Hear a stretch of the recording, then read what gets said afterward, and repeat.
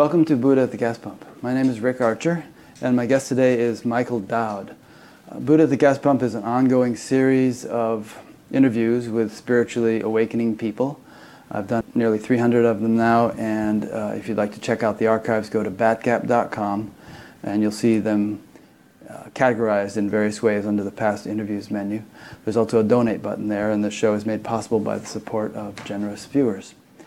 Reverend Michael Dowd is a best-selling evolutionary theologian and pro-future evangelist whose work has been featured in the New York Times, LA Times, Wall Street Journal, Washington Post, Newsweek, Discover, and on television nationally.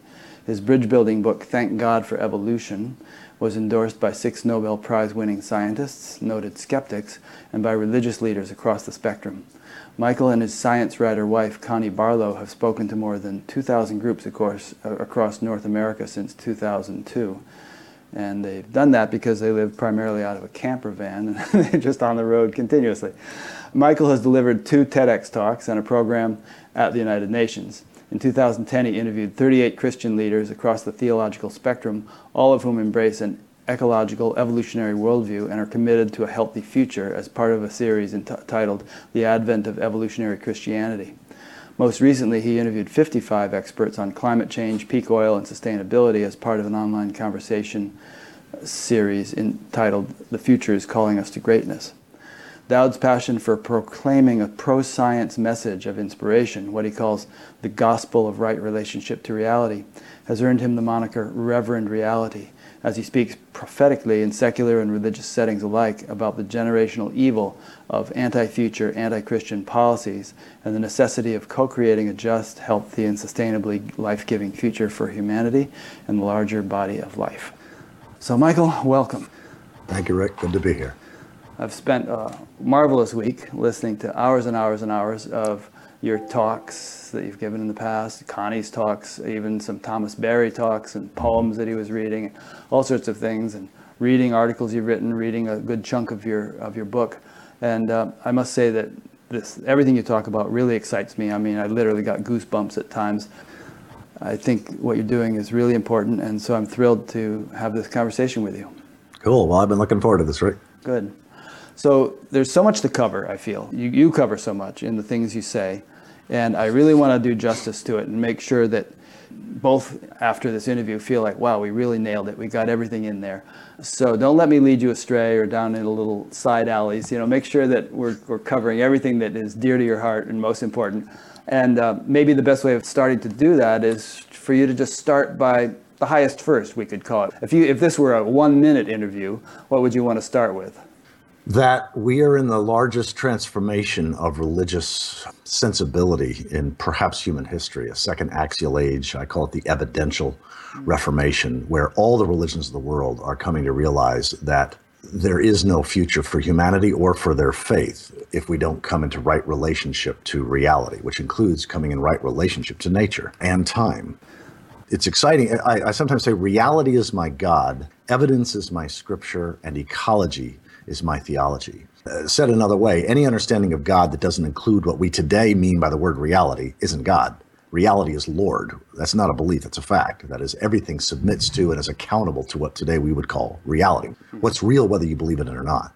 And any understanding of scripture that doesn't include evidence is not God's word. Evidence is the main way reality is revealing truth to us today. Not only the evidence of our own experience, but also scientific, historic, and cross-cultural evidence. So that needs to be lifted up at the realm of divine revelation or God's word or scripture. And then any understanding of theology that doesn't include ecology, that is the science of living in a right relationship to time and nature, two of the aspects of reality that are inescapably real, is also a theology that our grandchildren will condemn us for. So it's the greening of religion, but also that has to happen for us to green the economic system. We have an economic system that's demonic. In fact, I just wrote a blog post last week called When Religions Fail, Economics Becomes Demonic. And what I mean is nothing otherworldly. What I mean is that a system that rewards the few at the expense of the many and forces all of us to harm the future. I mean, if the word demonic has any meaning in a modern world, it's got to include that. And we've got an economic system that does exactly that. It measures progress and growth and success by how fast we can take nature and turn it into pollution, and in the process condemn the future. So the distinction between pro-future and anti-future. I mean, we're at the place now where all of our institutions and activities and theologies and religion, everything needs to be discerned by, does this assist humans coming into a mutually enhancing relationship with the natural world, or does it hinder or harm the future? So pro-future versus anti-future. And when I speak in Christian context, I say pro-Christian or Christian, that is saving the future, or anti-Christian, that which is condemning the future. It's ironic that a lot of Christians deny climate change and so on. We'll get into that and the underpinnings of why that might be. But one thing I heard you talk about quite a bit in various talks was the notion of God as external to nature, external to the universe, kind of a divine clockmaker, you use that metaphor, and thereby viewing the universe as mechanistic and sort of devoid of the divine essence, if you will, versus seeing God as immanent and seeing everything is in God and God is in everything. There's just no separation. It's a seamless merging, kind of like water in a sponge. Although even more than that, because I would go on to say that it's not just water in the sponge, but the sponge and the water are both God. So maybe we can play on that a little bit and how that worldview has created so much trouble. Yeah, exactly. Well, what you're pointing to is that our metaphors matter, the analogies and metaphors that we use for reality matter. They shape our attention and put our consciousness in a certain track that can be either life-giving and pro-future or life-damaging and anti-future. Mm-hmm. And our concepts of God can do the same thing. In fact, secular people are attacking some of the new atheists and secular folk are often attacking religion, saying religion's the problem because they even have a God concept. Well, I suggest that's missing the point too. The word God can either be thought of as pointing to some supernatural entity who lives off the planet and outside the universe, who blesses some and smites others. That's a trivial, impotent, inconsequential God. Or the word God can be understood from a science-based way. The one science-based way of understanding of God is that all God talk, all gods and goddesses are personifications, that is, giving human characteristics to something that's inescapably real. I mean, Poseidon wasn't the god of the oceans. Poseidon wasn't the spirit of the oceans. Poseidon was a personification of the incomprehensibly powerful and capricious seas. Gaia was a personification of Earth, not the goddess of the earth or not the spirit of the earth. Helios was not the god of the sun, but a personification of this inescapably real reality that gives us life. So the word God, if the word God is not personifying inescapable reality, then it's a trivial God that actually, if we think that we can worship God and trash the environment or treat others in an unjust way, we're out of touch with reality. So our concepts of God matter. And yes, as you say, this idea, pointing out that I say this a lot, that if we think of God as a clockmaker outside a clockwork universe, which is pretty much the worldview we've had for the last 500 years, we're going to be desacralizing nature. Nature is no longer a thou to be related to and honored and respected. Nature's an it that we can exploit, or we think we can exploit and use for our benefit with no consequences to us. Mm-hmm. That's a catastrophic mistake. It also trivializes God. God is no longer immanent and omnipresent. There's no place that God stops and something else starts. But God is now thought of as a being outside a clockwork universe that you can either believe in, theism, or disbelieve, atheism. And so you got this debate, thousands or maybe millions of people that are debating whether or not God exists or whether or not God is real, when the one real God, namely reality, personified or not, we've been out of right relationship to, and we're now about to experience consequences of biblical proportion.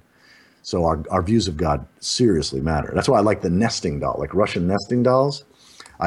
This is a fundamental truth that we know through science, through evidential revelation, is that the universe or reality is comprised of nested spheres of creativity, subatomic particles within atoms, within molecules, within cells, within organisms, and so on and so forth, all the way up.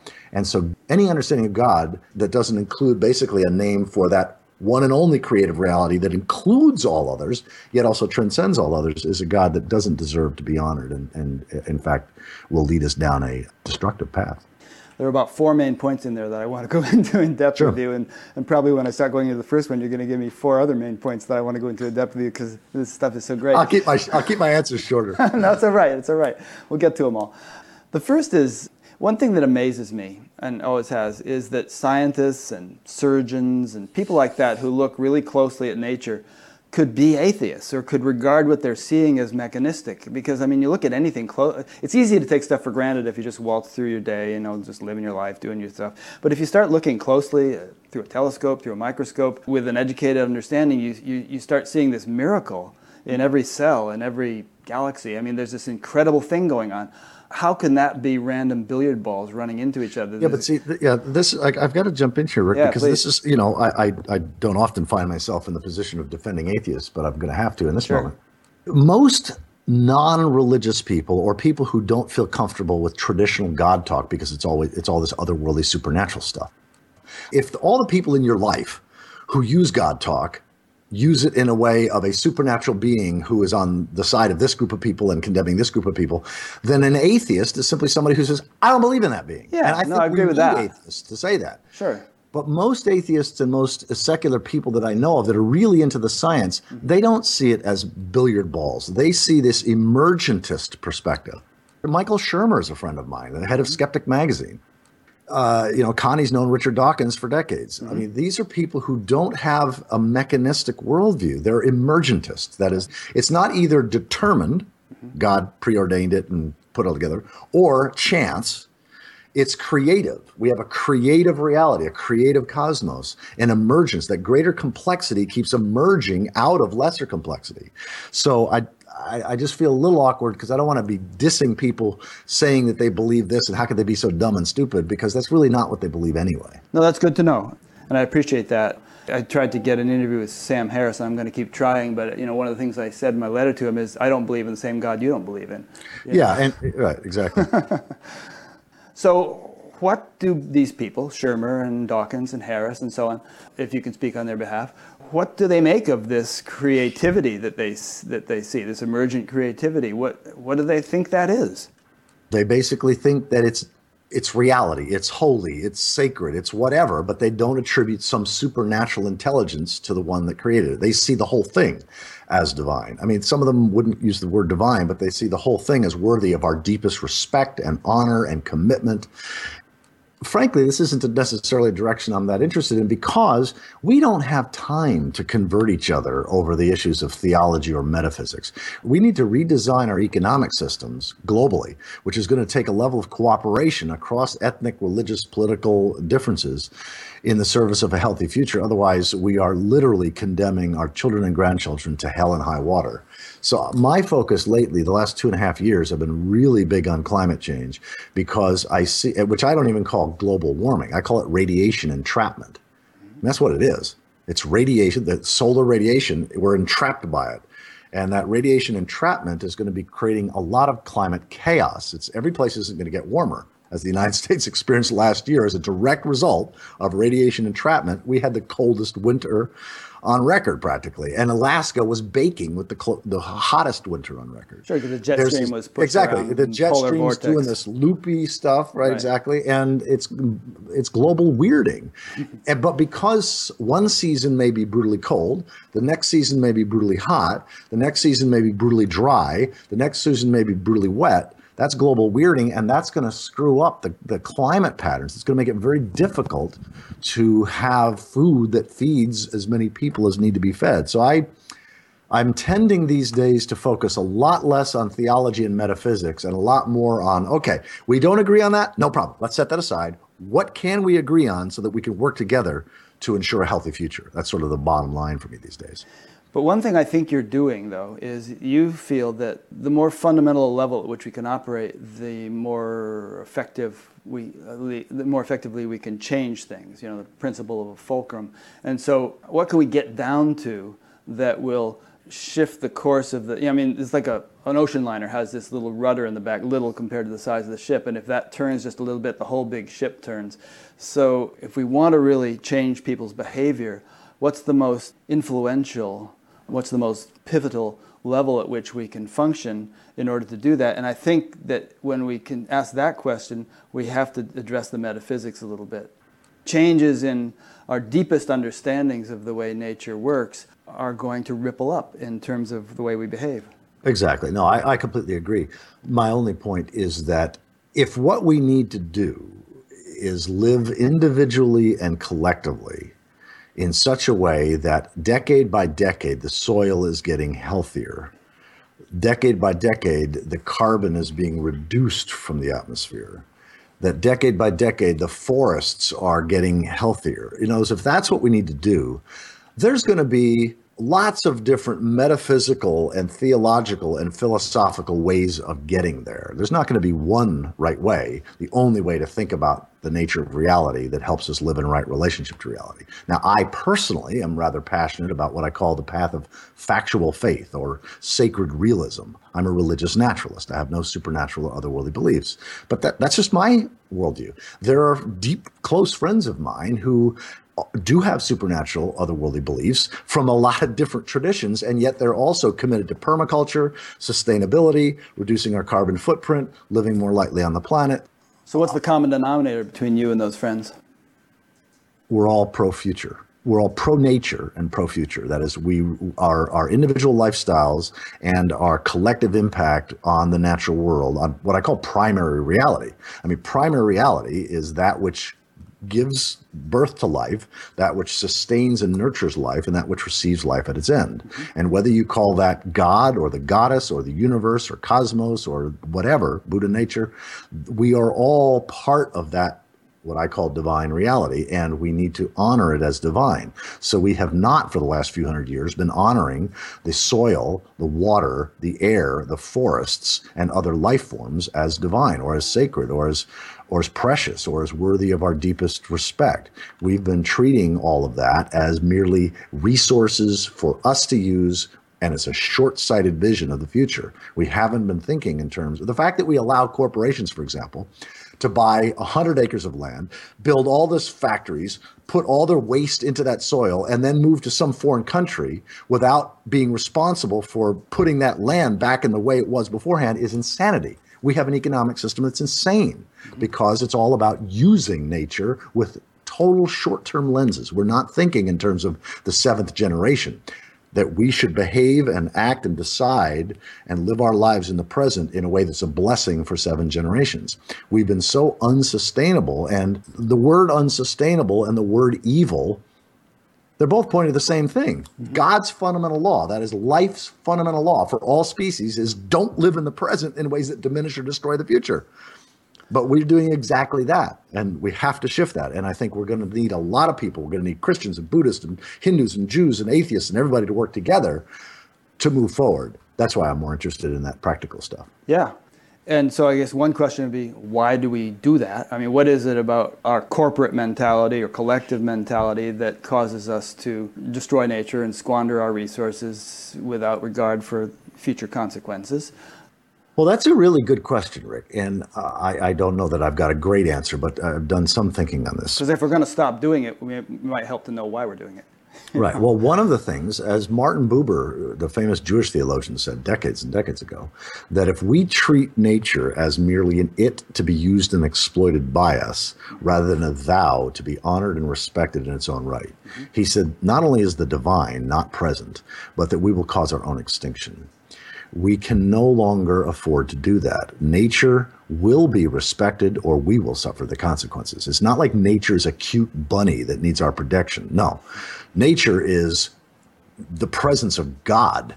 And if we don't begin to respect, we don't humble ourselves and respect the natural systems upon which we depend, the carbon cycles, the nitrogen cycles, the carbon dioxide, basically we have to learn from nature as if nature is the voice of God, and if nature's laws are God's laws, and we either need to abide by those laws or we suffer the consequences. We will create the hell for ourselves and our children. So I think the biggest thing is to learn ecology. I think ecology is the new theology, and different people, different religious traditions will come at it a different way, but the science of ecology, the science of learning to live within limits. God is in the limits. We have to honor ecological limits. This idea that we can have an everlasting, growing economy when the quality of the air, water, soil, and life upon which that economy depends is declining. So the primary economy of nature is decreasing contracting in health and vitality and vibrancy, and yet we think we can have a never-ending. It's insane. So that's what we can agree on, is to learn ecological principles. That's why I consider the single most important book in print today to be this book, William Catton's book, Overshoot, The Ecological Basis of Revolutionary Change. It was written in 1980, and I consider it not only the most important book of the 20th century, but it's currently the most important book, in my opinion, in print, because more important again, it doesn't matter what more your important than theology. the Bible, I suppose.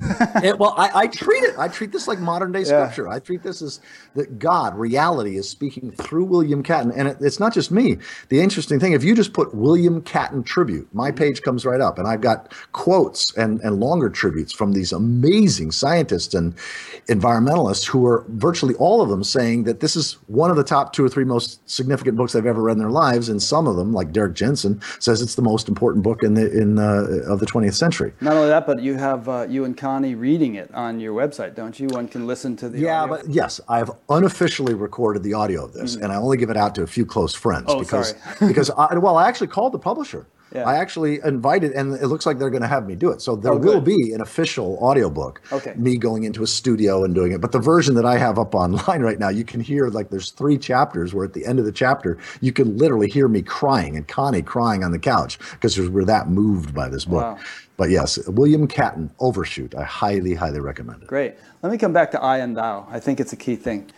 And I think we can take it a step further, because if God is really omnipresent, then there is nowhere where he, I'll just say he for convenience sake, is not. And therefore, ultimately, the reality of creation is a unified wholeness. And I and thou still sounds rather dualistic to me. It sounds better than I and it, but it's still rather dualistic. And so when we are destroying the rainforest, it's not just that we're destroying God's lungs, we're destroying our own lungs. You know, when we're poisoning the rivers and oceans, we're not just poisoning God's blood, we're poisoning our own blood.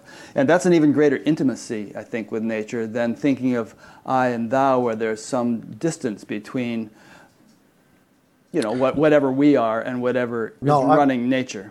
Exactly. Well, I mean, what you're pointing to, and this is why I appreciate the way my friend and colleague Ken Wilber frames it as well, which is this sort of the first, second, third person of God. That is, reality shows up as an I-thou relationship, that second person, as an I, that I am that, that there's this identification that we are literally the result of 13.8 billion years of creativity now becoming conscious of itself. So we are literally the universe becoming aware of itself. Mm-hmm. We're nature uncovering its own nature. And we don't believe that. We know that, there's not a scientist in the world that I know that would debate that a human being looking through a telescope is the universe just gawking at itself like, whoa. A biology student looking at a microscope is the planet Earth learning with awareness, with consciousness, how it's functioned unconsciously and instinctually for billions of years. So there's that I am that, thou art that whole sense. So that absolutely, that's a sense that nature is not separate from me, that I am. As John Seed says, I'm not John Seed protecting the rainforest. I'm the rainforest protecting itself through John Seed. Yeah, that's not for whom the bell tolls, it tolls for thee. Yeah, exactly. Right. So yes, absolutely. There's how we think about the divine and how we think about our relationship to nature. There are times when I am so present in outside of symbolic language. I'm just in the experience of this oneness, that I am this, reflecting on itself. I'm not different from it. I'm completely a part of it. And for me to protect nature is the same intimacy as if I stopped you from trying to cut off my arm. It's like me we're talking about. Right, exactly. And then there's also the I, thou, where that's the divine other. That we are, that there's some of the humility that comes, that this larger reality gave me birth. And then there was also the ayet, which is, there's times when we actually think of resources in terms of copper or gold or silver or just, food, where we get our food. And we can step into that I and I, thou as well. But I think all 3 of these ways of thinking need to be honored. And so I appreciate you for pointing that out, because I think it is vital. I think it's important. I think that's what Christ may have meant when he said, whatsoever you do unto the least of these, you do unto me. Right. And any of us could say that, actually. Right. It's like we're doing whatever we do to anything, we're doing it to ourselves. Right, exactly. Don't worry, we're going to keep coming back to ecology and climate change and all that. It's very important to me. I just want to touch upon the personification point that you made a little bit. Great. I was hoping you'd come back to that. That's great. Okay, great. Perhaps you could just quickly recapitulate what you said about that, and that'll give me a springboard for asking you a question or two.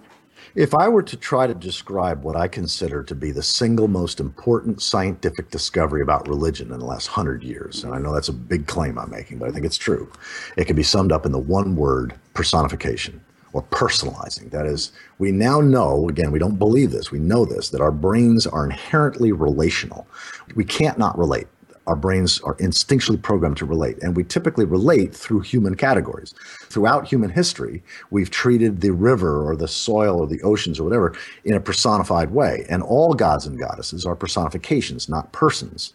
And as I said, Helios, what Connie and I call great soul, S-O-L. So we don't relate to what most people call the sun, little s.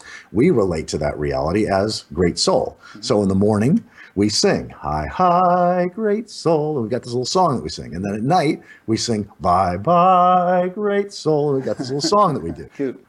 Nora is our personification of North America. We don't call this continent North America. We call this reality Nora. That is, we give human characteristics to this continent, and we have this intimate, personal love relationship with this continent. Angel is our van. We personify our van as Angel. It's our bedroom on wheels. We actually don't have an RV. We live out of the generosity of others who open up their homes to us, and we've got our bedroom on our back, an Angel. But we also personify our relationship. There's Connie, there's Michael, and then there's Jasmine. And Jasmine is the mythic personification that we've given to us, or to we. And sometimes it's really clear what Michael wants to do, and it's clear what Connie wants to do. But when one of us asks the question, what does Jasmine want in this situation?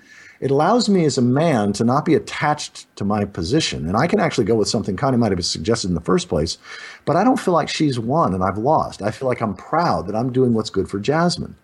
So this personification is so vital because here's a classic example. This is actually a really good example. If I think of God, or any god or goddess throughout human history, as a separate non-material entity floating around somewhere, then I'm going to miss the power of the personification. I'm going to miss the inescapable reality. Like I say, Helios is inescapably real. Poseidon is inescapably real. Gaia is inescapably real. You don't have to personify those realities, but the realities that they point to are inescapably real. And that's why I love the fact that Hollywood has just gotten with the program in a major way. Anybody watching or listening to this, just put natureisspeaking.com. I think that's what it is. Natureisspeaking.com. And there's these videos that have now been done. Julia Roberts, for example, speaks as Mother Nature. She doesn't speak about nature. She's nature giving voice.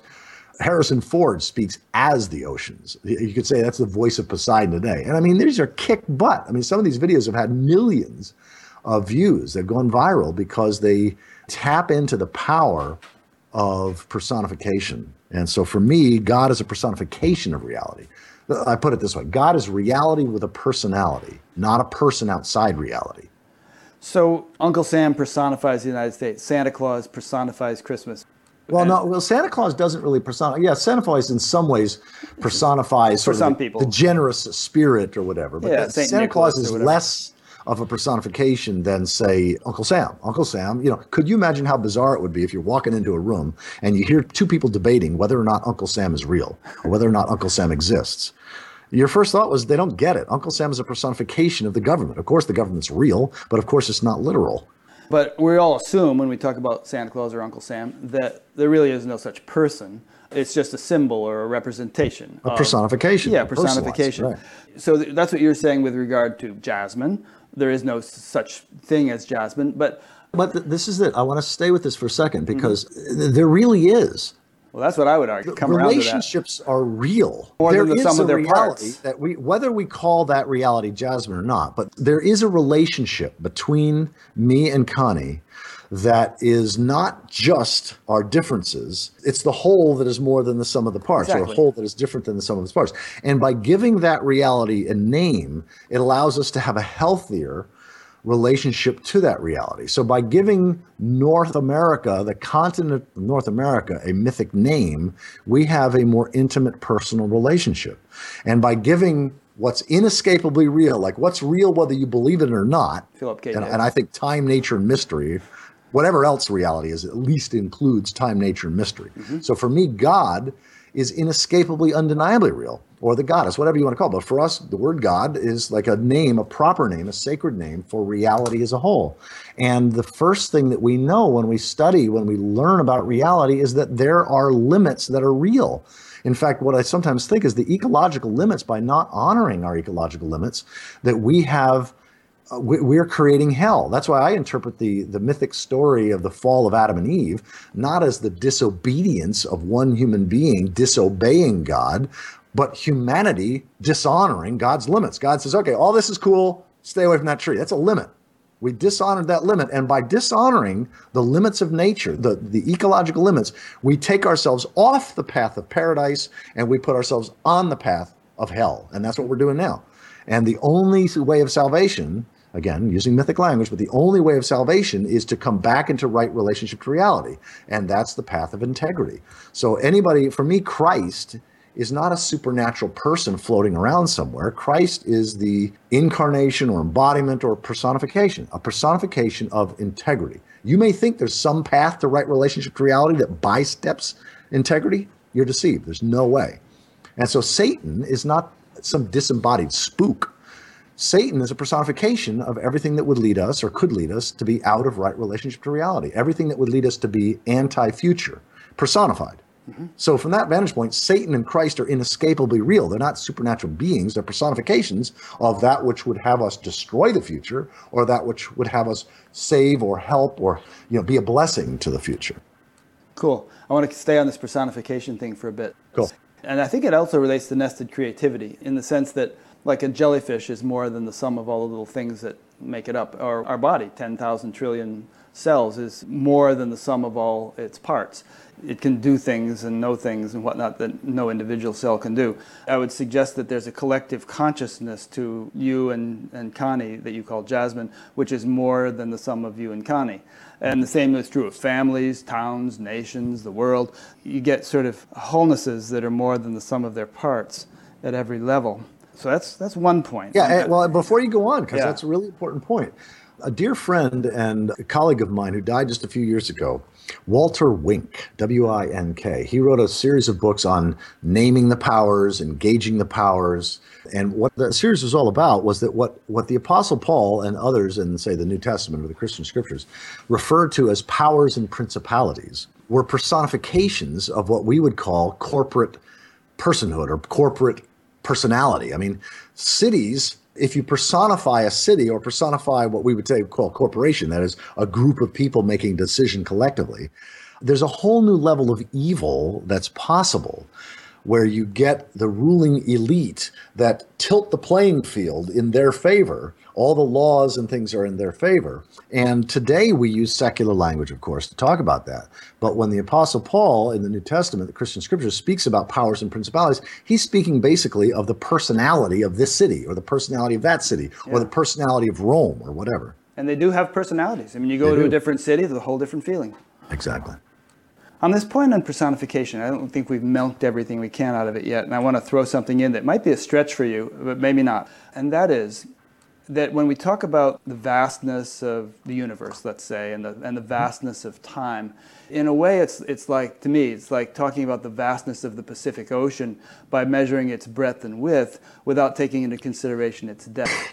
And what I mean by that is that in addition to sort of the spatial and temporal vastness, there are subtler strata of creation, subtler dimensions. And I think this relates to your nested creativity thing, but perhaps in a way you may or may not have considered. The whole historical talk of angels, for instance, to me is not mythical, it's literal, and it has to do with the fact that some people were able to perceive the subtler strata of creation on which such beings reside. And I have many friends alive today who I talk with regularly for whom that's the norm. As normal as it is for you and I to see people walking around the mall, they see them everywhere and they commune with them sometimes and are told things and this and that. And these are normal people running businesses and stuff. So when we talk about personification, I would suggest that when you have something like the sun, Helios or Sol or Surya, the Hindus called it, it's not only a hydrogen fusion reaction, but it's actually an embodiment of intelligence. Intelligence has taken a concrete form, and that concrete form on the gross level has its corresponding strata on subtler and subtler levels, such that that form can actually be a conscious being. So Gaia can actually be a conscious being. Surya can actually be a conscious being with bodies very unlike what we ordinarily consider to be life-sustainable, biological bodies, but which is as much a conscious being as we are. And this would kind of apply to the large and the small and all sorts of different things. How does that strike you with regard to what you've been thinking about personification?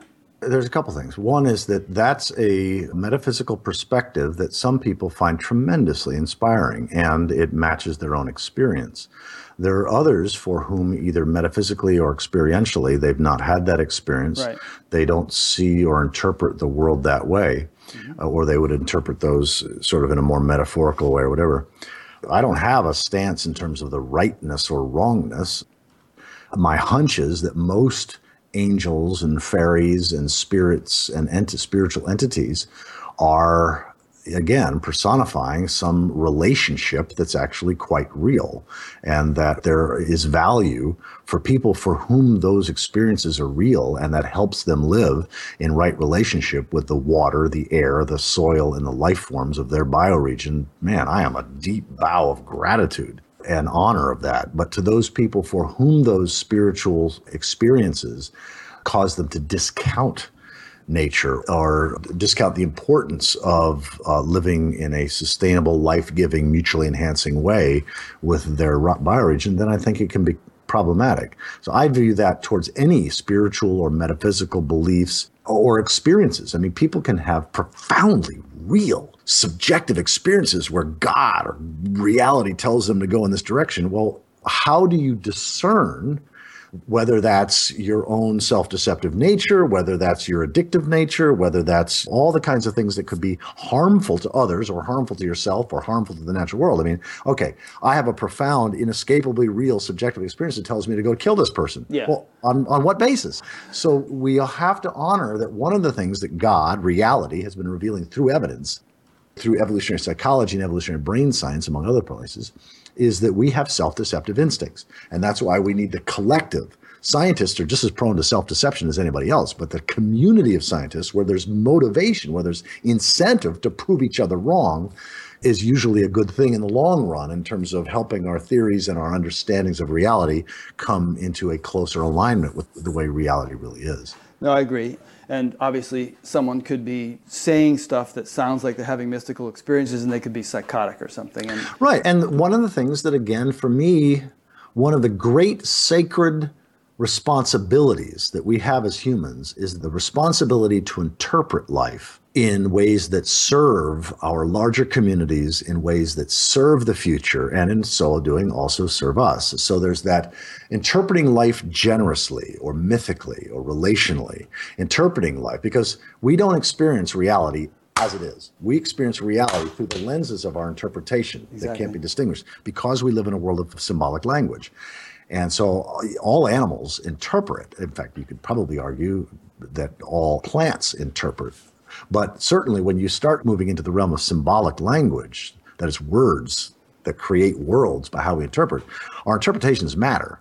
And so if I interpret that the universe is out to get me, if I interpret the universe is conspiring against me, or reality or whatever, and those are the lenses through which I interpret, then it becomes a self-fulfilling prophecy. Even if somebody's nice to me, I'm going to interpret it like, yeah, what are they out to get? So I become cynical, skeptical.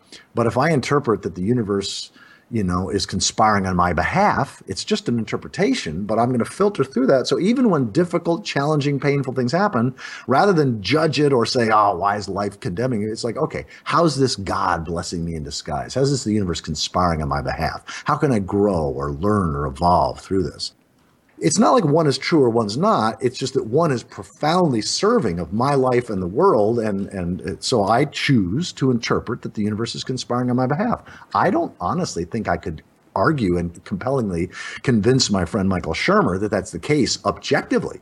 But what I can say confidently is I know that that's the most kick-ass way to live my life. Because if I live my life as if the universe is conspiring on my behalf, I love my life, and the people around me find me to be a more generous, compassionate person that gets over difficulties really quick because I'm filtering through how is life conspiring on my behalf. It's just a useful stance, but for me, it's one of the most useful stances that there is. Oh, me too. And if you see life as having this sort of evolutionary imperative toward higher expressions of creativity, higher consciousness, however you like to define it, then you see everything as ultimately being in service of that, and it makes the universe a lot more friendly a place.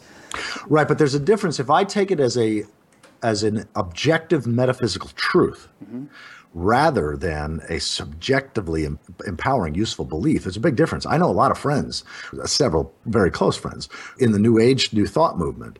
They're now in bankruptcy. They're now in crisis because they were living beyond their means, but they had this magical view that the universe is supposed, if they just have the right beliefs, then the universe is going to be like this bank, machine that there's going to keep flowing blessings.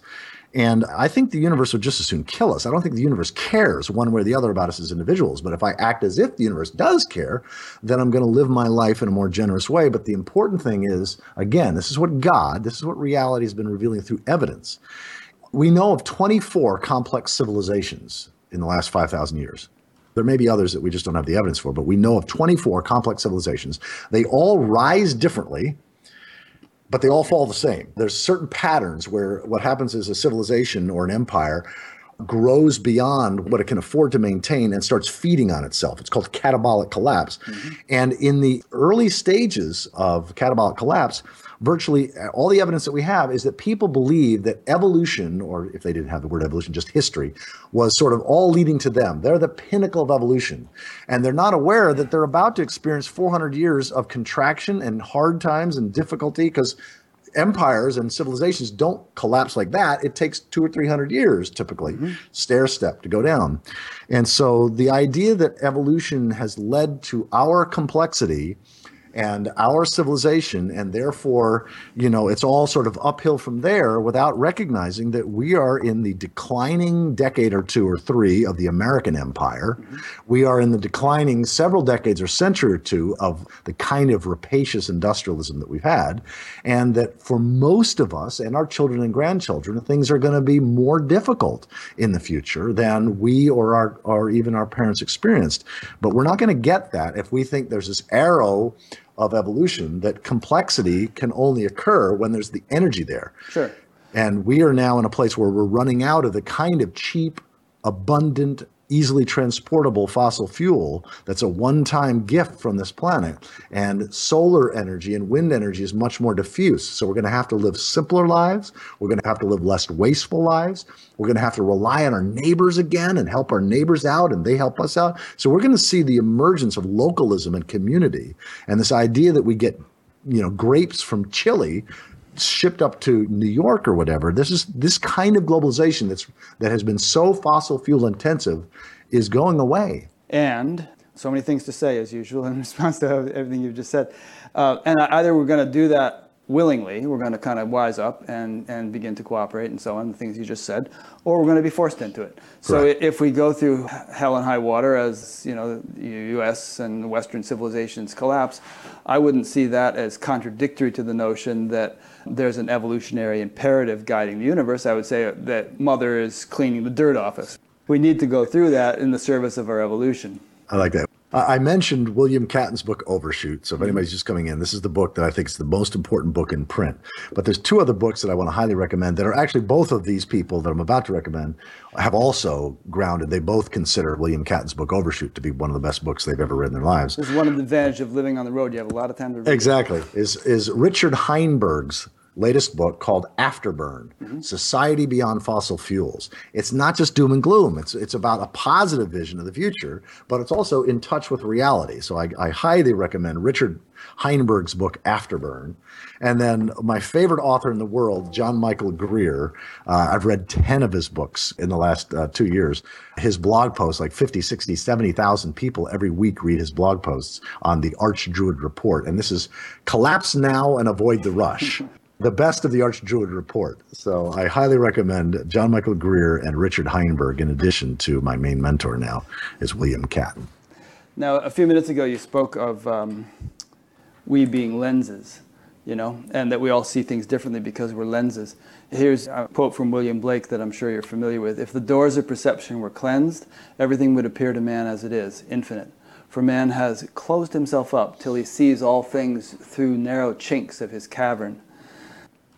I would say, and this comes back to the whole notion of spiritual development and the possibility of there being universal truth or universal reality that we're all seeing partially as, blind men feeling the elephant.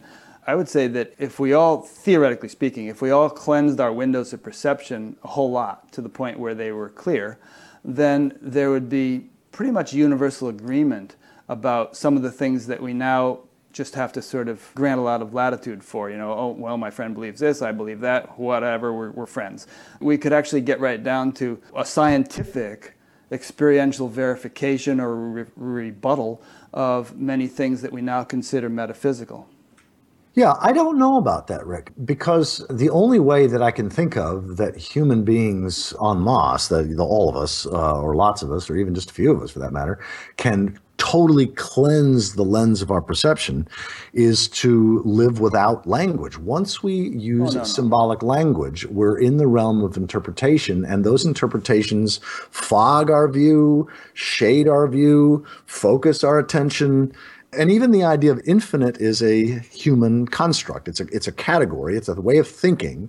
And certainly, I think the idea of limitlessness, the idea of infinity, the idea of unlimited possibilities served us at one time in human history. And I don't think it serves us anymore. We need to honor, this is why I say God is in the limits. We need to honor the fact that the water and the soil and the health of the soil and the ability of our atmosphere to absorb carbon dioxide and the ability of our oceans to absorb our waste, the ability of that nature is not unlimited and nature is not infinite. I mean, yeah, you could talk about perhaps at the scale of the universe as a whole, I don't know. But in terms of this planet, let's just start here. There is not an unlimited or infinite amount of resources that we can take from the natural world. There is not an unlimited or infinite ability for this planet to absorb our waste and our refuse and all that kind of stuff. And so I think that I would rather say, I don't know if we can cleanse our perceptions and whatever. I do think that we need to at least have as clear-eyed an understanding as possible of ecological reality. That's why I love William Catton's book Overshoot so much, that we can then say with a humility, okay, as an individual and as a member of different collectives, different groups of people, I'm committed to doing everything I can to be pro-future, to live pro-future, to vote pro-future, to work toward a healthy future as a sacred responsibility. And that doesn't necessarily require us to cleanse the lens of perception, because I don't know that that's possible given we live in a world co-created by symbolic language where words create worlds. That is, the worldviews that we live and move and have our being within are co-created by the language that we use. Well, let me respond to that. Here's some more from Blake. To see a world in a grain of sand and heaven in a wildflower, to hold infinity in the palm of your hand and eternity in an hour. I think what he was referring to is he's not referring to the fact that, to the non-fact that natural resources are infinite or anything like that. What he's saying is that infinity is intrinsic to creation. It's the essential stuff. It's the essential nature of creation. And quantum physicists will tell you that too, that which appears to be a finite pen on my desk, if you get right down to its ultimate reality, is an infinite something. And the natural world, I mean, take a pen or take a tree or a flower. If you have what my wife Connie Barlow and others have called deep time eyes, right. If you have eyes informed by what God, reality, if you don't like the word God, just reality, what reality has revealed through science about deep time, evolutionary history, then when Connie is in a forest, she isn't just seeing in the way that an uninitiated person who, let's say, meditates a lot but doesn't have any evolutionary understanding of like, okay, this species of tree has been around 275 million years. This species of tree has been here and there and the different glaciers. When you have a deep time understanding, that is an evolutionary understanding that's been informed by science, Connie actually has a more intimate relationship with forests than I do in most cases, because she has a depth of knowledge about it's almost like she understands the biography. It's like if you and I have just met, we can have a really wonderful relationship. But if we've taken 2 or 3 hours each to share our life story with each other, all of a sudden there's an intimacy. There's a way that I'm seeing you in a deeper way. I'm experiencing you in a deeper way with some understanding of your history. Mm-hmm. And the same is true for all life forms. So when you understand where these various species of squirrels or raccoons or various trees, that deep time eyes gives us a way to, quote that Blake poem again, to see the heaven in a grain of sand and all this kind of stuff. We have that sacred eyes. So deep time eyes and sacred eyes, I think, will definitely serve us in helping us move into a healthy future. Yes, and that's in a way an intellectual understanding, deep time eyes and big history and all that stuff, but it gets sort of imbibed into our mentality to such an extent that I think it kind of begins to color everything we see spontaneously without having to think about it, right? It can, as long as we also have the humility to not just think that what we're studying is a machine, like a clock, where, we take apart the clock and break it down and all the component parts and you can put it back together again and you've got a clock. That no, nature isn't that. If I take a squirrel and take it all down to its parts, I can't put it back together again. There's this what I call divine mystery. There's this divine sacred something, this emergence that makes the whole squirrel, the functional squirrel, the squirrel prior to death, different than a squirrel that's died and that whatever that essence that had that squirrel alive. So there's a humility, there's a generosity, there's again, sacred eyes is sort of my shorthand for it. But there is a way that if we have the humility to know that we are part of nature, we're not the controllers of nature, we're not the masters of nature. And in fact, if we don't regain the kind of humility that all indigenous peoples had in the face of this reality that some people call nature, some people call the goddess, some people call God, whatever, but that we're missing something vital. And in fact, it may be that the only way that we can truly usher in a just, healthy, and sustainably life-giving future is to regain that sense of humility. I see it like the prodigal species. Humanity, the prodigal species, we've squandered our inheritance. We're waking up to our predicament in the pig pen, as it were, and we're coming home to reality, to God, to the Father, whatever metaphor you want to use, but we're coming back home to reality. And there's that humility and sacred eyes that I think is going to be vital in that process. Yeah. And I want you to elaborate more on what humility and sacred eyes means, but let me just throw in something here from the Bhagavad Gita, which is, I forget which chapter, but it's that the enlightened person sees all beings in the self and the self in all beings. Amen. And what that means is that you and I are actually the same person. Superficially, there appear to be two of us. When we get right down to it, we are the same consciousness. It's like the electrical field. It shines through this light bulb, it works through this camera, it works in this iPod, and it's the same field expressing itself through different instruments. So, you and I are different instruments, but different sense organs of the infinite, we could say, expressing in different, reflecting. Well, and another analogy, the sun, same sun, shining on a bunch of different things. It reflects this way off a pond, this way off a mirror, this way off a diamond, and yet it's the same light, just reflecting differently through different reflectors. Right, and we're both being breathed by life. I mean, we talk about I'm breathing, you're breathing, but in a way, I don't have to think about it. I mean, life is breathing through me. There's one life that breathes through all creatures. There's ultimately not the Atlantic Ocean, the Pacific Ocean, the Mississippi River. There's one water system of planet Earth, and that same water system flows through our veins and comes down our face when we cry.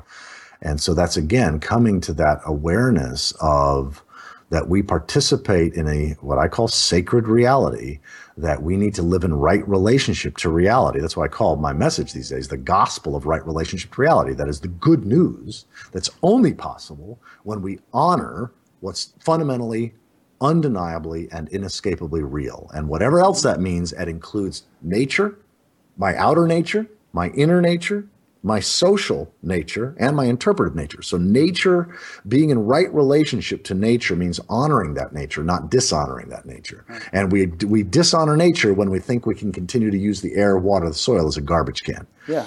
Time is real. Now, I know some spiritual people think, the only thing that's real is the present moment. Horseshit. The 13.8 billion years of creativity made this moment possible. And so the past is real. Yes, the only place that you can experience or think about the past is in the present moment. That's true. But that doesn't discount the reality of the past. And the future, if we act as if the future is not real, we will condemn the future. So being in right relationship, that is honoring the reality of time, acknowledging that the only place I can be grateful to the past and the only place that I can be a blessing to the future is in the present moment. Amen. But that doesn't make it real. It's less real. So, and dishonoring time, I would say, is somebody who thinks that time isn't real, or more potently in this Western culture is somebody who says, the past only goes back a few thousand years, and who cares about climate change? I mean, Jesus is coming back again, right. And so that's dishonoring time. And then finally, dishonoring mystery, because again, I think time, nature, and mystery, whatever else the word reality holds, it at least means time, nature, and mystery, because those are real whether we believe in them or not. In fact, I love this quote from Philip K. Dick. He says, reality is that which when you stop believing in it doesn't go away.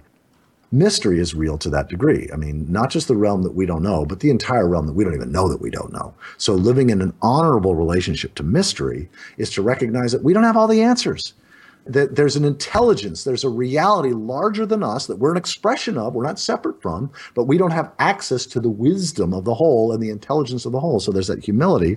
And to dishonor mystery is to basically think that we are at the end of knowledge. We're at the end of, we know everything, or we can know everything, or we can control everything. And that kind of hubris, I love John Michael Greer's definition of hubris, is the overweening pride of the doomed. I love it. That's great stuff. When you speak of humility, what that gets right down to for me is misappropriating the authorship of action and the ownership of who we actually are. I mean, if I think that I am just this person and that I came into existence at such and such a time and that I will go out of existence at such and such a time, and that I am actually in total control of my life, or I am trying to be, and so on and so forth, it automatically means that I'm going to try to insist that things happen a particular way, that I'm going to try to box all sorts of understandings into my little head rather than honor the mystery, as you say. But if I kind of recognize that I am this sort of deep, vast intelligence, which is eternal, expressing itself through this particular instrument at this particular time, then I think that automatically enables me, or anyone, to live in a humble way. I completely agree. And what this reminds me of is the whole topic that a lot of people think religion is mostly about this. I don't think it is.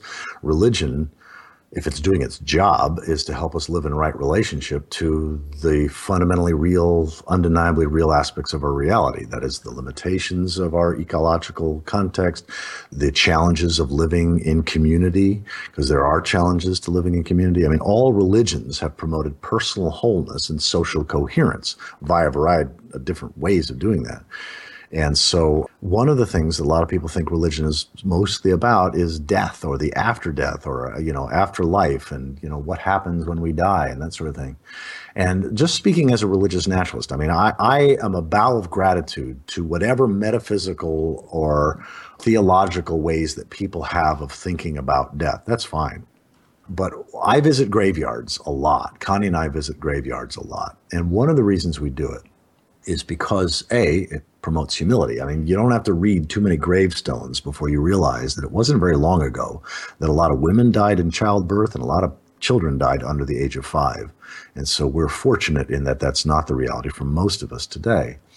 But it also gives me a perspective that I find hugely valuable. And that is, I'll look at a gravestone and I'll read the name and the dates and if the person's there with his husband or wife or whatever. And one of the things I'll say to myself often is, whatever this person may have believed about his or her soul or spirit or consciousness, whatever transcended death that may have inspired them to live a great life, no problem. That's fine. But from the perspective of every life form in the universe, this person is everlastingly dead. And pretty soon, I'm going to be just as everlastingly dead. That is, that this Michael Dowd in this form with this consciousness and these thoughts and these feelings will, from the perspective of every life form in the universe, I will no longer exist in that way. And what that does for me is, paradoxically, it's just deeply inspiring. I have one life. to leave a legacy. I have one life to make a difference. And I don't want to put off the things that are my legacy work, my mission, my sense of my life purpose, like where I can make the biggest difference for the future and for the planet. I don't want to put those things off. I went through, I think you may know, 5 years ago, I went through a very serious bout of cancer. I had a tumor the size of my fist in my spleen. And I had 6 rounds of chemotherapy and then had my spleen removed. And there was a period of about a month and a half where we were looking at the possibility that I could die in the next 6 months. Yeah. It's to a year. And even when that was the case, I had what religious people call the peace that passes understanding. Now, I did have one afternoon, like I was diagnosed on Thursday. On Saturday afternoon, I had some serious fear. But after that, from Saturday evening on to this day, that was 5 years ago, basically the 2 emotions that I was flooded with, one was gratitude. When I looked to the past, I had this tremendous gratitude that I had lived at that time, 51 years, that I was graced to have lived that long. My kids, my 3 children are doing really well. So my genetic legacy felt like it was in good hands. My mimetic legacy, my ideas were still, my book was doing well. My ideas were getting out to the world. And so I felt like this gratitude, like, oh my God, I've lived already probably longer than most of my ancestors. So I had this gratitude when I looked to the past. And then when I looked to the future, including a future that didn't include me, like if I die in the next year, I had this trust. And for me, that's what faith is. Faith for me, real faith, is trusting that whatever happens on the other side of death is just fine. And so that gratitude for the past and trust for the future has allowed me these last 5 years to be in this place where even though I'm cancer-free and I've had 3 CAT scans and showed no sign of cancer, and to my knowledge, I'm 100% healthy, I don't take my life for granted anymore. I choose to cherish every season. And like we were talking about earlier in this conversation, I personify kind and I personify the seasons. So at the end of spring, for example, not long ago, actually, technically, we're not in summer yet until the 21st of June, but we actually, at the beginning, like yeah, exactly.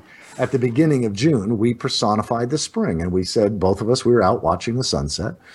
We're in northern Michigan right now. And we watched the sunset and we said, thank you, spring, for being such an amazing season this year. If one or both of us don't experience you again, and we actually hold in our minds and our hearts the possibility that one or both of us could die before springtime comes again next year. If one or both of us don't experience you again, we just cherish what a gift you've been. And then we're silent. And often one or both of us will start crying. We just don't want to take our lives for granted. And so that, as a religious naturalist, as a sacred realist, it seems to me, at least this is my worldview, you and your viewers and listeners may be different, but to my mind, it seems pretty clear that where we go to when we die is the same place we came from before we were born. And whether you speak of that as coming from God and returning to God, or coming from mystery and returning to mystery, or coming from nothing and returning to nothing, I think all those are legitimate ways of thinking about it. But as I sometimes say, not just jokingly, if where I go to when I die isn't the very same place that all of the plants and animals and bacteria have gone, I'm going to be pissed.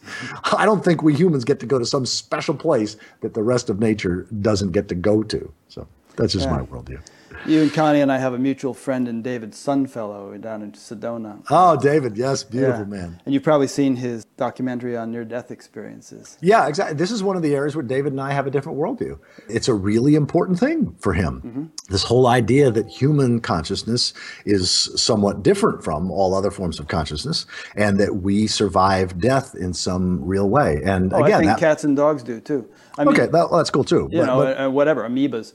That we're all sort of evolving entities, and that we've all had many lives, we'll have many lives, and there's a lot of evidence for it, and it's not something that you need to believe in or anybody needs to believe in, but it could work that way. Let's take it as a theory. Right, and there's different ways of thinking about that. You can believe, as some people do, that there's these individual entities, spiritual, non-material entities called souls, mm-hmm. that go from one to another to another to another. Mm-hmm. There's others like Carl Jung and others that see this more in terms of the collective unconscious that we tap into. Yeah, take a bucket out of it and that becomes a life. Right, exactly. So I don't happen to hold the belief that past lives or future lives in a literal sense is real, but that doesn't mean I can't be a bow of respect and honor to those of my friends who do have that belief. Yeah. Regarding beliefs, personally, I regard all beliefs as like theories that are open to investigation. And there are means and tools for investigating them. And scientists don't get all hot and bothered if some other scientist has a theory that they don't happen to ascribe to. They think, well, let's test it, and let's all test it, and we'll see how it works out. And maybe I'll change my mind, and maybe I won't. And obviously, a lot of scientists aren't quite as flexible and objective as that. As someone said, science progresses by a series of funerals, ideally, at least. Well, religion doesn't even do that. Because of our idolatry of the written word and idolatry of the otherworldly and idolatry of beliefs, what I call the triple idolatries. Idolatry of the written word is where you think God's best guidance, that is our best map of realities, and frozen in time. Right. And idolatry of the otherworldly is where you think where ultimate value, ultimate holiness or reality exists is only outside time and nature. And idolatry of belief is when you think any one belief system is the only one right way to right relationship to reality. Those triple idolatries make it such that religion doesn't even proceed by funerals, whereas at least science does. At least science does, yeah. But still, what do you think about the idea that anything anybody cares to believe in or not doesn't need to be taken rigidly, but could be regarded as a potential theory? So do angels exist? Does reincarnation exist? And throughout history, there have been people who have had all sorts of experiences which they spoke about and talked about these things. Okay, well, there's a show on TV called The Ghost in My Child about little kids who clearly remember a past life and come out with all kinds of details that they couldn't possibly have known otherwise. So if it's possible for some people to have these experiences, maybe it means that we have the innate capacity to have them, and any and all of us could develop that capacity and thereby use our own mind and nervous system as a scientific instrument to systematically investigate whether this, that, or the other thing were in fact true. And my basic response to that is, so what? In other words, this is one of the metaphysical things that I think can be distracting. Because what we most need to focus on right now is how we get our energy, how we grow our food, how we live our lives, how do we shift this demonic economic system that is designed to reward a few at the expense of the many and designed to make almost all of us harm the future. So for you, it's like angels dancing on the head of a pin or something. Yeah, exactly. It's like, who the fuck cares? Excuse my language. That's all right. If your belief systems, if your metaphysics inspires you to be of greater service to the future and to live in a more humble, less carbon-intensive way, then great. I am a deep bow of gratitude. Yeah. If your belief system thinks that you can continue living high on the hog in a carbon-intensive way, and who cares about what things are going to be like 100 years from now, then I'm going to say your beliefs are not serving you, and your beliefs are likely to allow your children and grandchildren to condemn them. So I tend to focus a lot less at this time on these sorts of metaphysical questions. And David, you mentioned David Sunfellow. I love David. Another David that I hugely value and love and respect is one of the world's top scientists in the whole field of biology and evolutionary biology, and that's David Sloan Wilson. Edward O. Wilson and David Sloan Wilson are two of the leading evolutionary theorists, and they actually agree on a whole lot more than either one of them agrees with Richard Dawkins, who's another leading evolutionary theorist. But David Sloan Wilson has this really important distinction between practical truth and factual truth, or practical realism and factual realism. And it's really simple. Practical truth is when it's a belief or a way of thinking that if you act as if it's true, your life is served, your community is served. In other words, it promotes personal wholeness and social coherence. It's practical truth. It's like, it's a way of thinking that if I act as if this is real or act as if this is true, the fruit of my life, individually and socially, is good fruit. It's what religions traditionally have specialized in, is practical truth. Factual truth is what science specializes in, but factual truth can kill us if it's not interpreted in ways that also promote personal wholeness and social coherence. And from an evolutionary standpoint, David Sloan Wilson makes the point that practical truth will outcompete factual truth every day if it's if they're up against each other. So that's why one of the tasks that are important that we attend to now is how to take the factual truth that we're gaining through evidential revelation. That is what reality is revealing through evidence. How do we take that factual truth and make sure that we interpret it in ways that also serve us individually, collectively, and our pro-future? Again, how does it serve the future? So I think that distinction between practical and factual truth is a very, very useful one. Yeah, it is. And I think there's some really exciting and powerful implications to what you're saying here. We have a tradition of wanting to know things as human beings and wanting to accomplish things. Like we wanted to get to the moon, right? And a lot of people argued against doing that and spending the money. This is what practical value is it? It's a bunch of rocks. But it turned out that the effort to get to the moon not only gave us tang, but brought about all sorts of innovations and technological developments that helped us look back and look at the and Earth, see the Earth as a living, one creative, living reality that we either need to learn to live in right relationship to, or we're screwed. Yeah, and now we've built this huge particle accelerator in Geneva, and we've discovered the Higgs boson, and people are saying, so what? What's the Higgs boson going to do for us? But somehow the effort to know ends up more often than not having all sorts of unforeseen benefits and consequences, and also, of course, gives us the capability of destroying ourselves.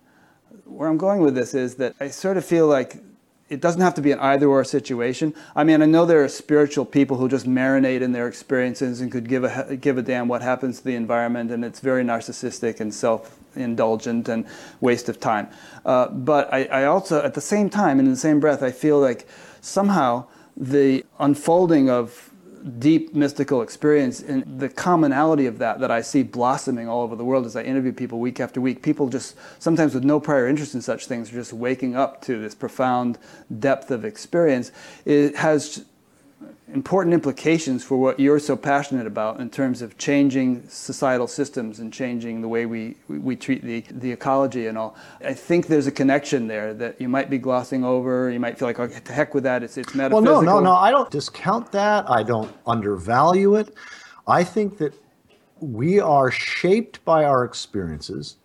Whatever we call spirituality, for me, spirituality are the practices and exercises, the mindset and the heart set that helps me live in right relationship to reality.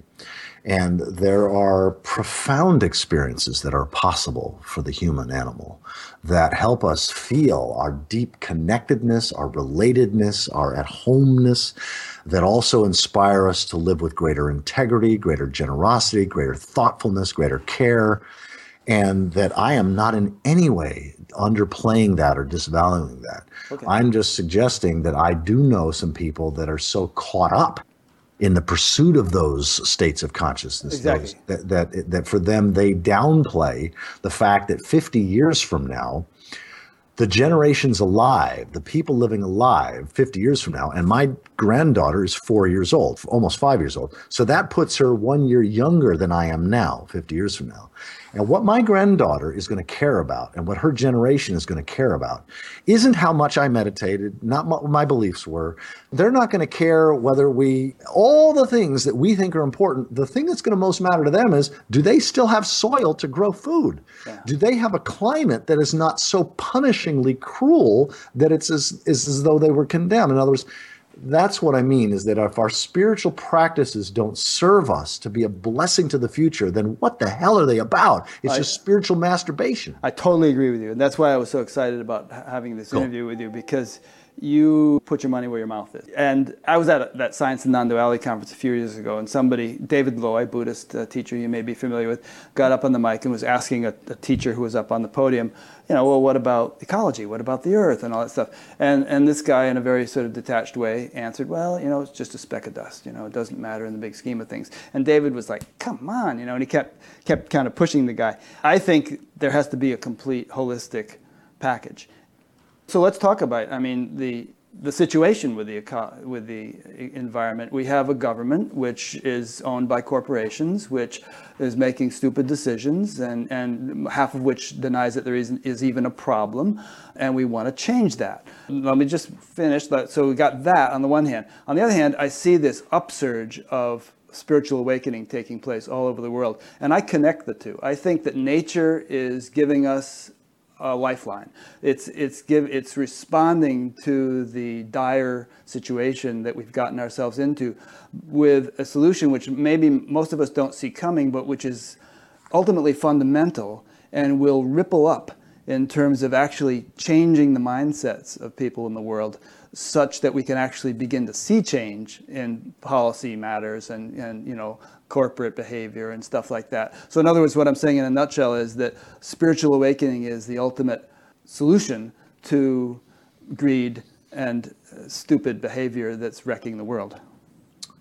Yeah, I agree with part of that, and I'm not sure I agree with all of it, because again, when we take a careful look at the 24 complex civilizations that have existed before ours, all of which have declined and fallen, one of the things that we see is at the height and within the first several decades of the decline of that civilization, many people, there are these religious movements that are all sort of seeing a leap in consciousness, a transformation, some large scale where everybody's going to get it. And we're all, and it didn't happen. You got a point.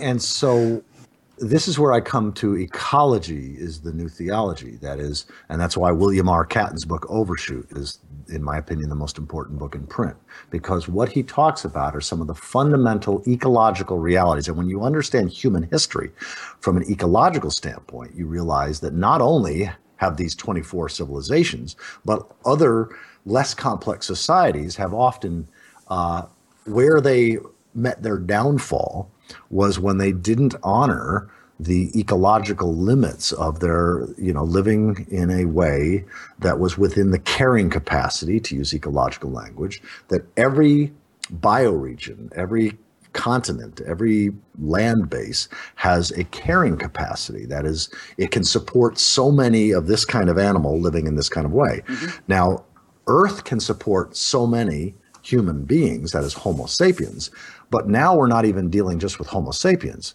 We're dealing with what Catton calls Homo colossus. That is, each one of us is now living, that is, we are using the resources and exuding waste like 20 human beings, say 500 years ago. Right. So that's Homo colossus. And so we have overshot, this is a fact, we have overshot the carrying capacity of the planet severely. And the only reason that we haven't seen a die-off, which is common to all species that are in overshoot, is that we are taking non-renewable resources from this deep old sequestered carbon and putting it out and sustaining us that way. But that's not infinite. We can't do that infinitely. And the more we do that, we're actually lessening the carrying capacity. So over the course of the next 100, 150 years, when there's a decline in population, as there absolutely has to be, we will see, hopefully, whatever emerges on the other side, the forms of religiosity won't be otherworldly, because those will be condemned. People living 50 years, 80 years from now will be condemning the religions that didn't stop the kind of chaos that they're dealing with. Mm-hmm. So that's why we once again need to have, as we've talked about several times in this conversation, this humility and ecological sensitivity where we come back into a mutually enhancing relationship with the air, the water, the soil, the life of our region, and we honor God's limits. That is, we honor nature's limits. Ultimately, I'm hopeful when you step back and look at things from a big history perspective. I think there will be seen this little blip of time where we, thought that we could control nature. We thought that we could dominate nature. We thought that we didn't have to worry about our consequences. And we're going to experience the catastrophic results of that in the next 10 to 50, 100 years. Yeah. But there will be a restabilizing of climate. There will be a restabilizing, probably at a very different level than now. And for the next, let's say humans have been around 200,000 years, Homo sapiens, that is using symbolic language. The next 200,000 years, 1,000 years from now, or even 2,000 or 5,000, whatever, it's going to be humans once again, as we did for 99% of our history up until just 10,000 years ago. We did live in a mutually enhancing relationship, or we suffered the consequences. We lived beyond the carrying capacity of our bioregion, and there was a die-off. So ultimately, I'm hopeful in a longer-term sense, but I think we've got some purgatory. We've got some burning off. We've got some challenges where we've been out of right relationship to reality. It's a terribly exciting and terrifying time to be alive. But I personally don't hold out hope that there's going to be some massive consciousness shift that's then going to immediately translate to systemic institutional shift that's going to spare us from dealing with the consequences of our actions for the last several hundred years. There are going to be consequences. We're going to have to deal with them. But hopefully people living 100 years, 200 years, 300 years, 500 years from now will be grateful for the fact that humanity comes back into this intimate, personal relationship with God, with the goddess, with reality, with nature. I actually agree with you. I do think there is a massive consciousness shift, but I also think that might actually accelerate the collapse of all sorts of institutions and business and corporations and whatnot that have no place in a sustainable world. Or perhaps it will buffer the change, make it a little bit more smooth. I think that there's a big consciousness shift is kind of undeniable when you begin to see how it's proliferating. Well, certainly in terms of, Ken Wilber and others speak about this, we've gone from, self-centeredness to group-centeredness to nation-centeredness to planetary and global. There's this consciousness that's expanding our sense of in-group. I mean, we today cooperate with people that our grandparents feared and hated. So there is this sense of greater cooperation, greater compassion, greater empathy. Whether that is able to be sustained on the other side, when fossil fuels are but a distant memory, and we don't have that kind of global cooperation and global transport, and I don't know, but I do agree that there has been in these last several hundred years an expansion, and longer than that, so expansion of consciousness, expansion of how we interpret reality and experience reality that hopefully will not be lost. I mean, part of how I see my own life purpose, my own mission, is to ensure that whatever forms of religiosity emerge on the other side of the coming challenges, that it be deeply grounded in our best evidential understanding of reality. So evidence is modern day scripture, evidence is divine guidance, evidence is God's word, not just ancient texts, but also a deeply ecological relationship to God or to theology. That's why I speak of theology as ecology. Well, when I say consciousness shift, the title of this show kind of indicates what I mean, Buddha at the Gas Pump, which is that there are sort of Buddhas awakening everywhere in ordinary circumstances. It's no longer kind of a rare, unattainable thing. And such people have an impact. And I totally agree. I mean, I don't want to give you the impression that I don't, that the things that are foremost on your plate are critical, and that if spirituality has any value whatsoever, it has to contribute to the solution of those types of problems. And so let's shift it a little bit right now and talk about people like Bill McKibben, are saying we can't go over 350 parts per million, and we're already past 4, and people are saying we can't go over 2 degrees centigrade, and it looks like we're going to shoot right past that. And people like yourself are running around saying we got to change. When you lie your head on the pillow at night, do you think, well, are we going to change, or am I just kind of shouting against the wind here, and there seems to be this huge momentum that little guys like me aren't making a dent in? I don't feel that way at all. I feel like I'm making the biggest difference that I'm capable of making at this time in history, given my unique gifts and limitations. And people like you. Will it be enough to save industrial, rapacious civilization? No, we don't want to do that. Will it be enough to prevent us from experiencing the consequences of where we've been radically out of right relationship to nature the last several hundred years? No. But will it be enough to help ensure that there will be many of us, millions of us, that do move into the future consciously with big hearts and a big sense of commitment, so that there are the seeds. The seeds are planted so that a healthy human-earth relationship emerges over the course of the next 50, 100, 150, 200 years. Yes, I do think I can make that difference. I do think we are. And the work you're doing, the work that so many of these colleagues, these 55 people that I interviewed as part of The Future is Calling Us to Greatness. In fact, anybody watching or listening to this, just put in Google, The Future is Calling Us to Greatness. You'll get there. I interviewed 55 of the world's amazing leaders in terms of sustainability, climate change, peak oil, and a sprinkling of spiritual leaders that can help us hold this scary stuff in ways that don't just freak us out, but that inspire us to be in action. And these conversations, about a dozen of them, brought me to tears. I was so moved by these Skype conversations with these amazing people. So you can watch them. I think, if you want to, you can watch any of them for free up online. And I think you can get the transcripts for free. But if you want to download them to your computer or your iPod, so you can just listen on your own time, I think it's $25 for the entire, all 55 interviews. So it's really quite affordable.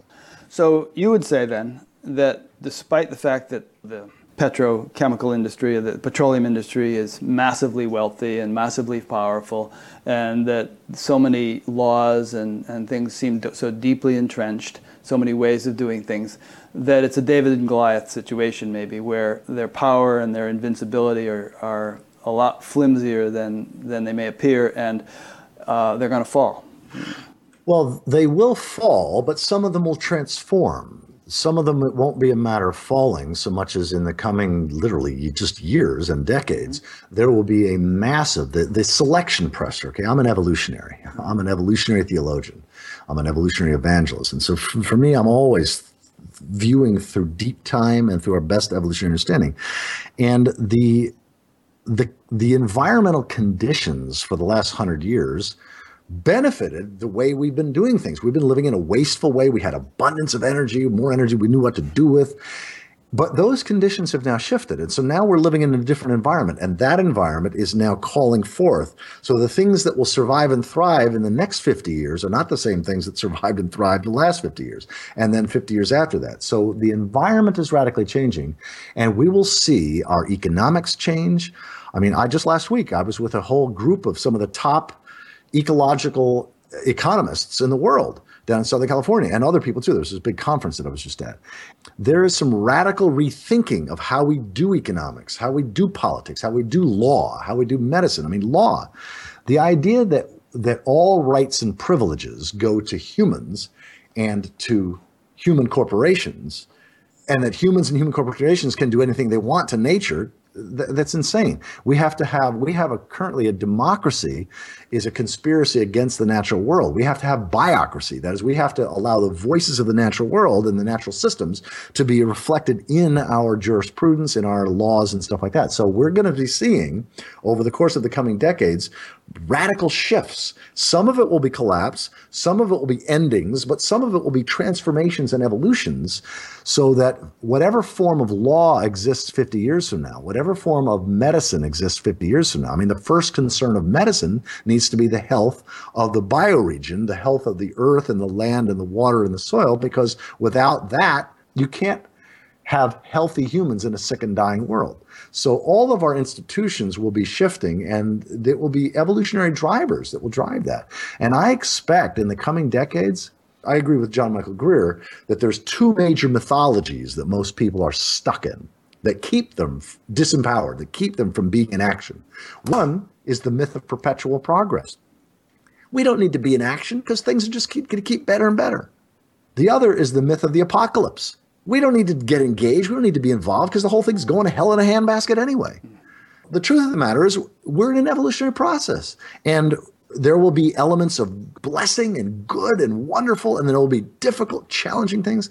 So I expect in the next decades, 20% of the worst of humanity to show up. And I expect 80% of the best of humanity to show up. And again, we see this often throughout when we understand the rise and fall of civilizations, that they all rise differently and they all fall the same. And we're now in this contracting process. That's why I love Collapse Now and Avoid the Rush by John Michael Greer and Richard Heinberg's Afterburn, Society After Fossil Fuels. These are people that help us hold the scary stuff in ways that keep us in action, that they avoid these two mythologies. So this is a quote from Jim Dodge, who's a bioregionalist, really into sustainability.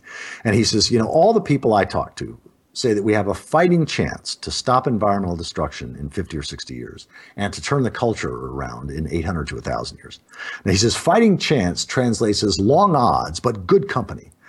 So he says, so let's just start with the best style and spirit that we can muster, knowing that there's only a functional difference between the root and the flower. They're both a part of the same abiding faith. So dig in, Wow, it's great that you have these quotes memorized like that. I guess you've said them so many times.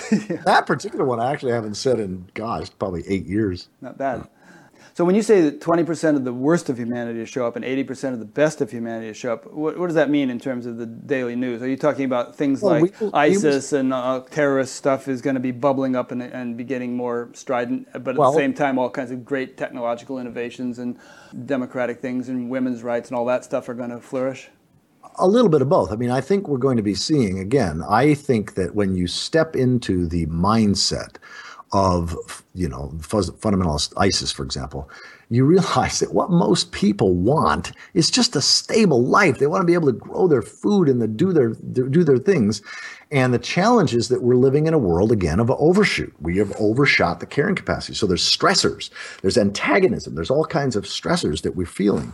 And it's not a surprise to me that we see fundamentalist elements of Islam that are violently opposed to the influence that they see that Western culture is having on their youth.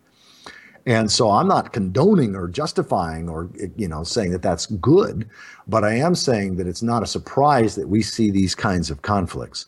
And so what I'm meaning a little bit more is that as things in a contracting economy, in a contracting civilization, in a contracting empire, that is where 5% of the species enjoys 25% of the world's resources and energy and products and stuff like that. That's no longer sustainable. So as that's all contracting, I think we're going to see people being generous and involved and committed and engaged and working with each other. And this is what I mean by the 80% of the best of humanity. And we're also going to see self-centeredness, greed, arrogance. That's also going to be there. But I don't see that in the majority. I see that as significantly in the minority because of some of the breakthroughs in consciousness, some of the breakthroughs in awareness, some of the breakthroughs in terms of our heart and our mind and how we think and feel that has occurred over the last century. So I think that that's creating a platform where it's not going to be all good. It's not going to be all bad. Again, part of this comes out of just understanding the way past civilizations have risen and fallen. But I think we're going to see that the difference between those and now is we also have a climate that is going to be changing things. I mean, the last 5,000 years, which is where all of these other 24 civilizations rose and fall, didn't have to deal with the kind of extreme climate that we're going to deal with in the next 50 to 100 years. It's interesting, because when there's like a big snowstorm or a hurricane or something, a certain faction gets out and starts looting the stores, but a larger faction, and this speaks to the point you just made, becomes very neighborly and compassionate and does stuff to help people that they otherwise would never even speak with. Exactly. And that's what I mean by the 28%. And, it may be 10%, 90%, it may be 40%, 60%, who knows? Yeah. But I think far more we're going to see the better side of humanity, the better side of our angels emerge. And we will see less of that. But we'll also see some real, challenges and greed and the dark side of humanity. Yeah. Sometimes when something's existence is threatened, it really starts to fight much more than ever before. So it's like there's a lot of things in our world, a lot of technologies and corporations and whatnot, which, as I said earlier, I don't think really belong in the kind of sustainable, wholesome world that you're talking about. And so they're going to be, I think, you said it actually. I mean, BP could really get into solar power. They don't have to, and actually that's happening. There are some companies that are fighting the installation of solar panels, and they see it as a threat to their business model. And there are others who think, hey, this is the future. Let's get on board with this. Yeah, absolutely. And this is where again humility is useful, is that in a world that is evolving through the process of emergence, it can't be predicted ahead of time. We cannot know ahead of time, and we will always be surprised by what emerges, especially in a global civilization that is this complex. So anybody who thinks they can say with confidence that this, that, or the other thing is going to be the case 10 years from now, or 20 years from now, or 30 years from now, they don't get emergence. They have to bet on the stock market if they're that good. There are certain patterns, though, that we can glean, and that's why I so appreciate the historic wisdom and the ecological wisdom of somebody like a William Catton or John Michael Greer or Richard Heinberg, is that they really ground everything they say about the future in that historical understanding. I see that, there will be things that will surprise the hell of us, not just technologically, but socially and every other way. But again, it's not like I'm pro-technology or anti-technology. It's not like I'm pro-progress or anti-progress. It's like there are forms of progress that are pro-future, that is understandings of progress that mean that the future there will be a healthy future, healthy soil, healthy land, healthy forests. And there are ways of thinking about progress that is only human progress, but nature's getting worse. That's not progress in any definite sense. There are ways of thinking about technology. There are technologies that will be pro-future, technologies that will enrich the future, that will help us live in closer, intimate relationship with nature. So those are pro-future technologies. And then there are anti-future technologies, technologies that diminish or destroy or damage the future. So as with anything, I mean, my great mentor, I mentioned William R. Catton, but he's just recent. My other great mentor is Thomas Berry. And I studied Thomas Berry's work for years. Every time we were anywhere near where he lived until he died, we would go visit him.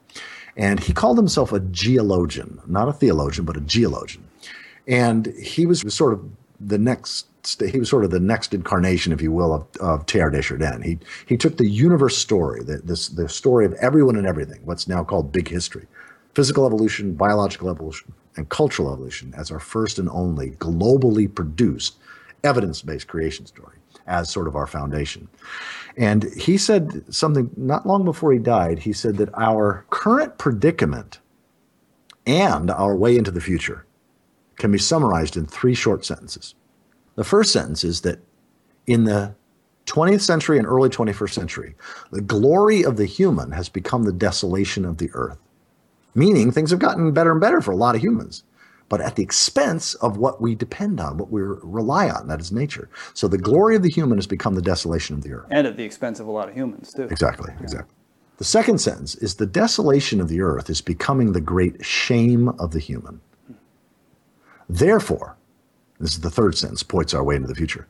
Therefore, given that, all programs, policies, activities, and institutions must henceforth be judged primarily by the extent to which they inhibit, ignore, or foster a mutually enhancing human-earth relationship. So that basically everything we knew from now on, everything that we do and everything we create has to be judged first and foremost by whether it's pro-future or anti-future, whether it leads to a more intimate relationship with the natural world upon which we depend, or a more antagonistic or control relationship to that. And I think he just nailed it with that. That's why I say from now on, our theologies, our philosophies, our metaphysics, our beliefs, our laws, our politics, our economics, everything that we do as humans must be judged from now on by whether it is pro-future, whether it leads to a healthy future 2, 3, 4, 5, 6, 7 generations down the road, or whether it's anti-future, whether it is harming or likely to harm future generations 2, 3, 4, 5, 6 generations down the road. Sounds great, but it sounds idealistic. I mean, you say it must be judged, but it isn't being judged. How do we get to the point where it is being judged? This is where I think religion has been asleep at the wheel. Religion has been failing in its most fundamental task, which is helping us live in right relationship to primary reality. And part of that is because at least the religions in the West have had this otherworldly orientation. So that's why I call these triple idolatries. Idolatry of the written word, idolatry of the otherworldly, and idolatry of beliefs have caused religion to be ignoring God's evidential revelation. Let me speak in religious language. We've been blind and deaf to what God's been revealing for 500 years through evidence. As Thomas Berry says, we've been spiritually autistic. We don't listen to the rivers. We don't listen to the wind. We don't listen to the climate. And what are those realities telling us about how we need to live our lives? We thought God spoke to us in the distant past, in these old books. And we thought where God resided was not in the forest, in the soil, in the land. We thought God resided only outside nature. So we thought we could treat nature however the hell we wanted because our true home was somewhere else when we died anyway. So we've been spiritually autistic. And so we've not developed an economy that is pro-future. In fact, almost everything about our economy and our ways of doing law are anti-future. That's why the biggest task of the next coming decades is how do we shift those? How do we transform those? How do we evolve those in ways that help us become more intimate with nature? And that's where humility and that's where ecological wisdom of the kind that William Catton talks about in his book Overshoot and Richard Heinberg in Afterburn are absolutely essential. We have to humble ourselves and learn from God's word as revealed through evidence, that our understanding of theology includes ecology, and our understanding of God isn't just some supernatural being outside time and nature, but as a sacred, proper name, a personification of reality. What's real, whether we believe it or not, and we're part of that. We're an expression of that. So what's going to get us to do that? Chaos. Oh, chaos. The shit's going to hit the fan, and that's what's going to catalyze it. That's so we're going to get one of the things. Smacked, and that's going to. Yeah. People, again, when you understand the history of all complex civilizations, one of the things you realize is that when things are going well, or when people can convince themselves that things are going well, there's no motivation for any major change. Good point. It's a status quo. It's only when the poop hits the fan, when the things become difficult, when things become challenging, that some of that denial begins to break down. And the more challenging things get, there's finally a willingness to make the kinds of changes that everybody kind of knew you had to make anyway, but there was too much vested interest among powerful entities. So John Michael Greer, for example, just in his last 5 blog posts on the Archdruid Report, had a series on the 5 major stages in collapse, going from the era of pretense to the era of impact and this sort of thing. I don't remember all 5 off the top of my head, but his latest series is related to that. And so I think that we can trust that there are challenging things coming down the pike, and that we, while they may be challenging, while there may be suffering, there'll be difficulty, it will also be the absolutely essential thing. I sometimes say we cannot avoid the Great Reckoning. The Great Reckoning is where humanity has been out of right relationship to reality, whether you use divine or secular language for that. We've been out of right relationship to reality, and we're now about to experience really difficult, challenging consequences. But it's also the great homecoming, the prodigal species coming home to reality, to God. And so there's good news and bad news. And I tend to focus on the good news because I think the bad news is actually going to catalyze and force us to make the changes that we had to make anyway. And I think the whole body of life is rooting for us. I see, this is again mythic, but I see the entire body of life rooting for us to make this change. Beautiful. That's so well put. And in the way you just put it, the bad news is actually part of the good news. It's just the dark side of the good news, in a way. So that I think gives hope to people who feel like the government is so screwed up and we're never going to get them to change, and they can't even agree on anything, and nothing's getting done, and we're subsidizing the oil industry, and all that's real. And that's why I think we need a popular movement. I think I'm one of those people that think that we will see an activist community, you could call it revolutionary, but mostly nonviolent, I expect, revolutionary movement that will make the 1960s look puny in comparison. But again, it's not a matter of making the business community wrong, because I think there's a hell of a lot of businesses and business leaders who get this. That's why Tom Friedman says, if you only read one book on climate change, make it Paul Gilding's book, The Great Disruption. Paul Gilding, his book, The Great Disruption, the subtitle is Why the Climate Crisis Will Bring on the End of Shopping and the Birth of a New World. And he sees the business community being at the forefront of the transformations, and we're this close. As soon as the dam of denial breaks, which could happen this year, next year, but it's not going to be much further than 3 years out at most. Once that dam of denial breaks, the floodwaters are unstoppable. And again, I think this emergent sense, we will see 20% of stupid, inane stuff, but we're going to see 80% of stuff that's just going to blow our minds. And big social changes can happen quite unexpectedly and abruptly. And I mean, look at the fall of the Berlin Wall, for instance, or the collapse of the Soviet Union. I mean, no one really saw those things coming. And boom, overnight, they came. And it doesn't always usher in everything good. There are challenges also that got ushered in. I mean, you look at Arab Spring. Exactly. But I do think that this is an exciting time to be alive, as long as we're awake, as long as we don't just stay in denial, but we stay awake. This is why Joanna Macy is another one of my great mentors. Joanna Macy says, if we hold the pain of the world in our hearts and express it to others, we then experience our profound interconnectedness with life. And yes, our hearts break, but they break open with compassion, and that compassion can unite us. So even though I don't have a copy of it to show, I also highly recommend Joanna Macy's book, Active Hope, How to Face the Mess We're In Without Going Crazy. She's a Buddhist, as you know. And Active Hope, How to Face the Mess We're In Without Going Crazy, is really allows us to stay present to the challenges, present to the chaos, present to the difficulties, but from a place of finding out where our joy and the world's needs can intersect so that we can be a blessing. But in the same process of us being a blessing to others, we are also blessed in that process. I just need to retire so I can start reading all these books you recommend. It's like I have a new book every week because I have a new guest every week, and then there's so many. My eyes are bigger than my stomach. There's just so many wonderful things to consume in this way. Okay, now I have 2 pages of notes here of questions I might ask you in an interview that you sent to me, actually, and I think we've probably covered most of them. I think probably we've covered most of them. But is there anything we haven't covered, without even looking at your notes? Is there anything, scanning back over the course of this conversation, things that are dear to your heart, that are important, that you'd like people to hear that we didn't touch upon? Well, just that I would encourage everybody to do this exercise. I just alluded to it, but, take a piece of paper and draw a line down the middle so you've got 2 columns. Mm-hmm. And on the one side, list all the activities, the projects, the things that you're good at, the things you love to do, the things that light you up, that give you joy, that give you a sense of energy and fulfillment and happiness. Things that you're good or that other people tell you that you're good at, or whatever. Just list all that. And at the top of that list, you put my great joy. And then on the other side of the paper, list all the things that you're aware of in your community or in your world where you feel the world's needs. Not just where you intellectually know about it, but where do you feel it? Where do you feel upset, frustrated, fearful, and especially where do you feel compassion? Where does your heart just break over something that's happening in your community or in the world? And you list all that. So you got 2 lists, my great joy and the world's great needs, or my community's great needs. And then you just pay attention to your heart. You don't even have to call it prayer or meditation if you don't want to. Just pay attention to this part of your body.